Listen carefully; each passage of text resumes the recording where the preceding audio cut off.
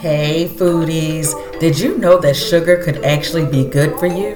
In this episode, we are speaking to CEO and founder of Heirlooma, Justino Mitchell, who is going to tell you all about sugar and being stuck due to COVID-19. Make sure you tune in to this episode of There's Food in the House. Ooh, if it's lit, then I'm signing up. I just knock them down, Adrian can line them up. If you search for real talk, then you're finding us. Thanks for reminding us, ain't no outshining us, it's different. I know you feeling something missing. Them shows only talk, they don't listen. You need something warm, like a hot meal from the south. Like a summer rain in a drought. Some real talk that can make a nigga proud. Thoughts out loud, we ain't doing it for the clout. That food for the soul, gotta take a different route. You don't need nothing fast, we got food at the house. I'm just saying though, we got food at the house. Yeah, we got food at the house.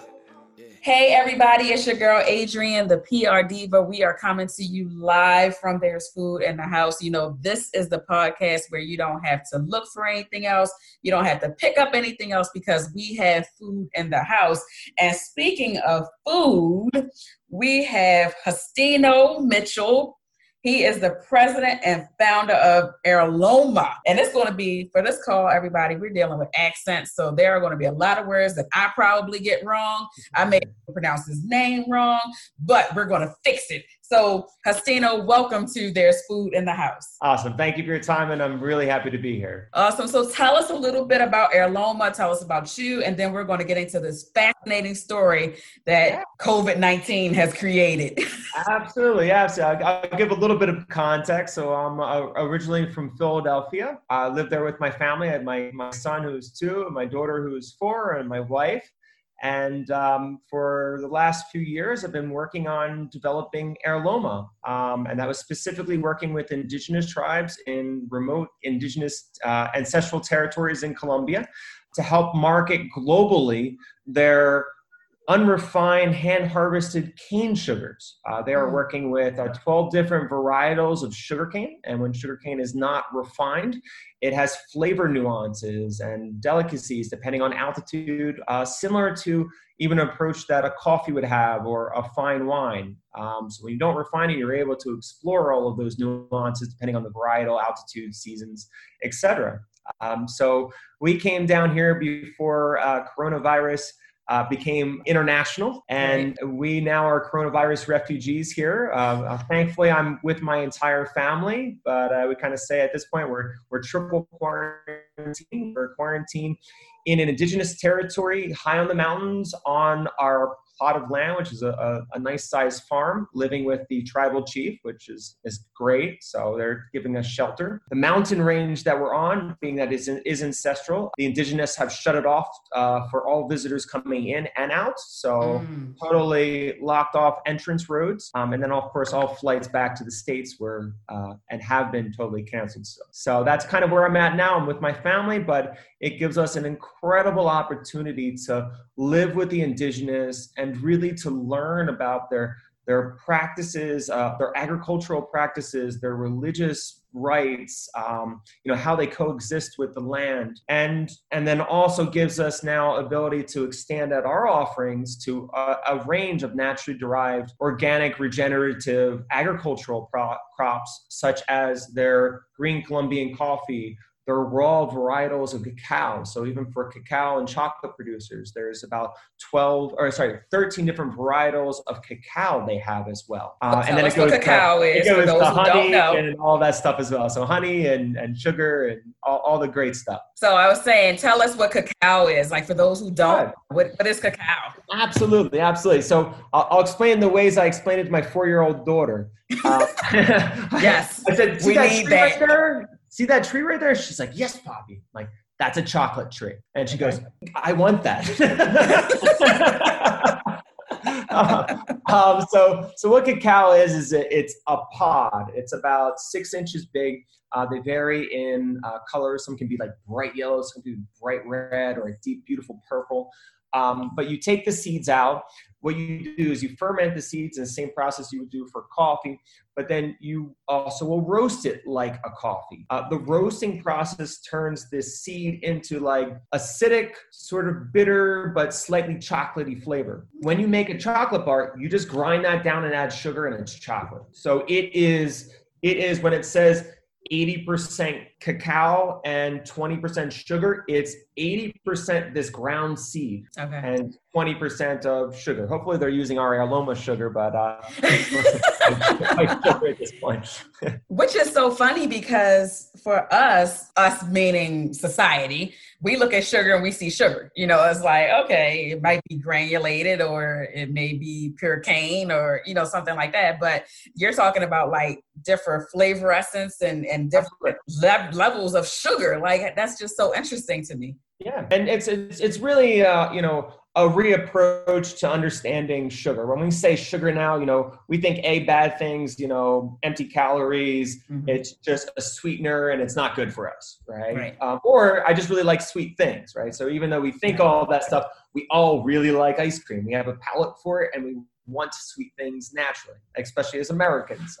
You know, we gravitate to it. And so I like to explain sugar as sort of the lowest common denominator. It is reducing something which is a complex, naturally derived product coming from sugarcane. So once again, sugarcane looks like a grass, but it can be like 2 inches in diameter. You harvest that, you press it, and you boil the juice to be able to make sugar. You refine it to make your white sugar, but our sugar is a totally natural process. But the shift is that in not refining it, we're not reducing it just to its sweetness. And we're saying, okay, we're going to have it pressed and then naturally dehydrated and not remove anything. And we're going to boil it underneath of 180 degrees. By doing that, it's still technically under the raw level. It's hot enough to dehydrate it, but not hot enough to kill the nutrients. So it still has potassium, vitamin C, vitamin A, zinc in it. So it is considered, you know, a raw, healthy, nutritious cane sugar in that sense. And when you also separate the idea that sugar is just a sweetener, kind of like vodka is just an alcohol without flavor and you have to mix it and stuff. All right. So when you think about like Aroma sugar, it really is, it's a creative process of really exploring flavor note, right? So one varietal from a particular altitude and harvest season might taste more like dried berries and apricots, where another one might taste like, you know, wet, moist brownies. And another one might taste, I tasted one that tasted exactly like honey. Like you just taste it and like, no, that's honey. So you start to understand that you're not just choosing this because it is sweetening something, but you're starting to choose it because you're like, okay, this would be an interesting complexity that's a subtle background because it's not sharp sweet like a white sugar. It's a neutral sweet. So it adds sweetness of a sort of fruit, but without overwhelming what it is. It just adds complexity to stuff. I always say with coffee, I'm a coffee enthusiast. Explain, let me know if I'm talking too much as well. No. Okay. So as a coffee enthusiast, you know, this is where it started with the project for me. People don't use sugar because the sharp white sugar overwhelms the natural nuances of the coffee, right? All you do is taste like this sharp sweetness. No matter how much you put in there, it's like it overwhelms the palate of the coffee. So people are either way for it or way against it. You know? I'm laughing because I just had this conversation with someone about, not about coffee specifically, but about sweetening. So I was having a conversation with them about smoothies and how you have to really learn and gauge levels with smoothies because for me, kale and blueberries are really tough because like you have to make sure you have the right combination. And so I was laughing because I told her the first time that I tried to make a smoothie with blueberries, I was having a tough time. And for me, I felt like I needed more sugar because the blueberries were so bitter. And I was like, by the time I finished, I had to throw it away because it was still just tasting like a overly super sweet, nasty blueberry. And it happens. And so for you to say, I mean, first and foremost, like you're telling us that sugar can be good for you. Like your sugar might have nutrients because everybody else, like you said, empty calories, don't use sugar. So for you to say, okay, not only can we get nutrients from sugar, but we can also use these flavonoids and this different level to get different tastes. So that's really interesting. And in Colombia, it's legally considered a food. because it is nutrient rich. So, even here when we're like going into the mountains, the indigenous will pull out a bag of like, we didn't eat lunch. They pull out a bag and we'll eat it. And it doesn't give you a sugar spike, and you just kind of get a little, energy and enables you to keep going. So it's substantial in that way. That's so and delicious. So, and as I said, so when you put it in the coffee, what's interesting is because it's not refined, what you'll find is that it will add. It will decrease the bitterness and the acidity in a coffee, but it will highlight the fruitness the fruit forwardness of the coffee, but without overwhelming it. So you'll have somebody who doesn't normally use sugar in their coffee, and you'll put it in there, and it will just provide nuance where you're going like, is there sugar in there? Is there not sugar? Or is it just like really complex and delicious coffee? Of course, you can add more to make it sweet if you wanted, but that's sort of the scale depending on what you're looking for. That's so interesting. So when you all headed to Colombia, luckily, like you said, you had your family with you, but how long were you actually prepared to stay? So how's that been to be essentially stuck there? Yeah. So my wife was planning on staying. Well, at first, my wife and kids weren't going to come at all. I was just coming here because we were going to be finalizing the packaging of 22 tons, which was coming up to our distribution center outside of New York. So I was coming up here. I didn't actually have a return ticket. I was coming up here, and I was thinking it was going to be like 2 months, but I didn't know. Okay. I planned on a large scale, saying maybe to be 2.5 months, and then I'll go back. Okay. My wife bought a ticket with the kids for 1 month to go back. And now we're at a point where we're staying here. Question mark? Yeah, we're kind of staying here. We're staying like a year, then we're staying 2, and then we're going like, well, Cartagena, Colombia is kind of beautiful, coast. Like, well, that would be nice. But I guess I should mention as well that my wife is Colombian. Okay, and I was going to ask that. Okay. Yeah. Okay. And we've been together for 13 years. Nice. So yeah, that was sort of my introduction to this world, and which makes this a little bit more sense. Plus, both of my children are 100% fluent in Spanish, in understanding and speaking. So it makes all of that easier, where my kids aren't lost, my wife isn't lost. Like, I'm the one that's trying to figure out how to speak here. So. And I was going to ask those things, so I was definitely going to ask how your wife and your children were adjusting. But yeah, so you're the outsider. Okay, I get it now. But there is a big adjustment because, we are the couple that lived in Center City, Philadelphia. And we were the ones that people were like, when are you moving to the suburbs? We're like, we're never moving to the suburbs. We're staying in the center of the city, and that's it. And, we're city people. And Here we are totally in the jungles of Colombia, with chickens and growing our own food. We just planted more potatoes yesterday, and we have an herb garden, and nice. I have a dog. So we're totally learning and connecting with the land in every possible way. Since I've been here, I was stung by a scorpion after the first month. Me and my wife actually just recovered from dengue fever, so that was a whole. That sounds bad. What is that? What is it? Anything fever and it can't be good. Oh, that's not good. Dengue fever is not good. So dengue fever, it can kill you, but what it is it's a mosquito-borne tropical disease. I think it's akin, or it's the same as yellow fever as well. I would explain it as it's a bone-breaking fever that can lead to like organ failure, but it's the worst fever that you could ever imagine. And what it is, they did a lot of like rinsing rituals. There are no hospitals or doctors up here, so the mamo that we live with is he's the spiritual leader and the tribal chief, and he's the medicine man. So he went into he said, "Don't you worry, I'll be back," and he left for like 2 hours and came back with like a bunch of like branches of stuff and boiled them and said, "Drink this." And we said, yes, of course. That is so, like, it's just interesting.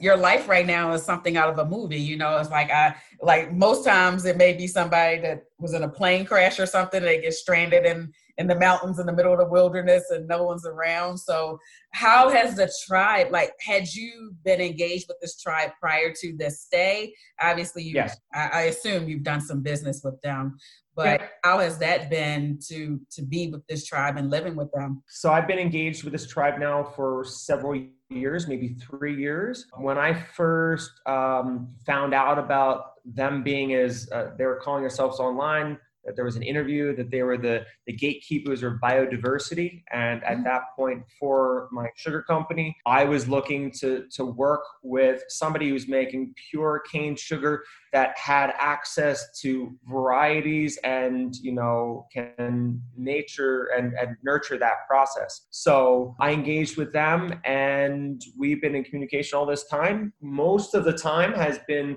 with me working with them on getting USDA certified, establishing a packaging facility that is sanitary, that's INVIMA certified, that's fair trade. So the process and the paperwork, quite frankly, it took years. But now we're certified in Europe, certified in US, in Colombia. We have the facility up, totally ready, both in production and in packaging. And this was sort of like the home run. Now I'm like, I'm just going home and we're just going to do it now. Like I'm just coming here to do it.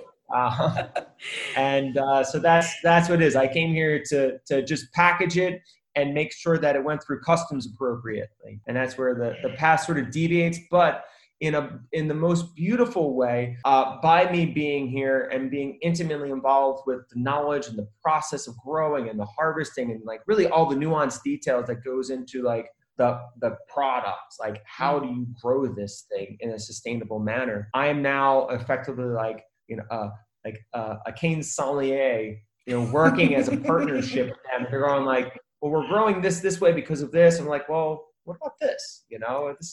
What about this cane? And I give an example of that because there's more than 12 varieties of cane. But what happens is that even the tribe is growing it based on production and volume. Like, what can we sell? What will people buy? If you can grow a cane that grows 10 feet tall, why would you grow a cane that only grows 5 feet tall? Right? You're going to get a lot. It's the same plot of land, but you'll get twice the amount of sugar from it. So I'm coming in and saying, yes, you get more from that one, but this one tastes fantastic and nobody else has it because I'm not selling for sweetness only. I'm selling for flavor and complexity, right? So I'm now going to them and saying, I will buy that one for twice as much money and I will sell that. And now I'm now they're planting more of varieties that they weren't planting much of before. So in that way, I'm now acting as preservation of biodiversity and these rare strains of cane sugar that aren't being harvested or grown in any degree of volume now are starting to be. This is this is going to be such a random question because I am from Baltimore, Maryland, born and raised, living in Georgia now, and am not an outside person at all. Nothing about me says, Adrienne, sleep under the stars. You should come visit. So my question is, I know you said there's no hospitals and everything. So when you say you have your plant up and ready, and I'm trying to picture this, I know you're in the mountains. So how does your plant look? Is it like for us, like city people who are traditionally looking like, sterile walls and big buildings, but you are, like you said, in the mountains. So how does that look? How do you build a plant that does that? Absolutely. So we were able to build a facility that fills all the images you have of what a production facility would need to look like. That's what we had to do. The majority of houses up here are made, the indigenous believe that they are on an idea that they coexist with the land. So They don't bring foreign materials in. It is literally about taking the land from around there and building a clay house and using the wood. So it's all natural materials. There also is a practical side to that because of our altitude. We're ranging from 1,000 meters above sea level all the way up to I think it's 8,000. So last night we had an incredible rainstorm, but I've never experienced rain and thunder like that. We are so high that it felt like we were in the clouds and that the thunder was just there. Right. So I cannot imagine. The mountains are alive with electricity is what they say. So you don't really want a metal roof. Like, you know, if you can have like a wood and clay house, like you're safer. Okay. That makes so sense. with that, we needed to be cautious of how lightning works as well to make sure that our facility is not attracting lightning. So that's another thing. But yes, our facility is totally up to par across the board, and that planning was indeed a process. But we have worked together and done some really great things together. So, and just yesterday I had a meeting with the tribal chief and 2 of the elders, and we are planning on a new facility actually that will happen hopefully in the next year based on our projected volumes and diversity of products right now. The facility that we built right now is primarily just for the cane sugar, but the new facility will be a new processing for all of the green coffee, all of the raw cacao, and some of the honey packaging. And then with the cacao, so that will be sold as ground cacao and cacao nibs. So if you're making smoothies, you can throw that in as, you know, a superfood, something like that. My favorite way of doing it is like, it is chocolate. So I actually take the cacao powder and I throw in some of my sugar, and then I put it with a little bit of water in the stove and I stir it for 5 minutes, and it's a liquid chocolate, and it's just killer awesome. So that sounds I'm using that right now for like my coffee sometimes in the morning. It's delicious. So is your product, and I know we're running out of time, but last question, is your product, because your product sounds expensive. So what is, you know, because I'm looking at it because like you are organic, you know, like people may slap organic on a package and, you know, like we just don't necessarily know where it came from or what processes it went through to get the organic label, but you are obviously literally and figuratively organic. So how are you selling it as a gourmet product? Is it that, is it individual packaging, or is it just wholesale, or how do people get your? So we're doing both. We specifically do not sell to end consumers. So at our distribution center, we will sell cases. There'll be cases of 3/4 pound bags.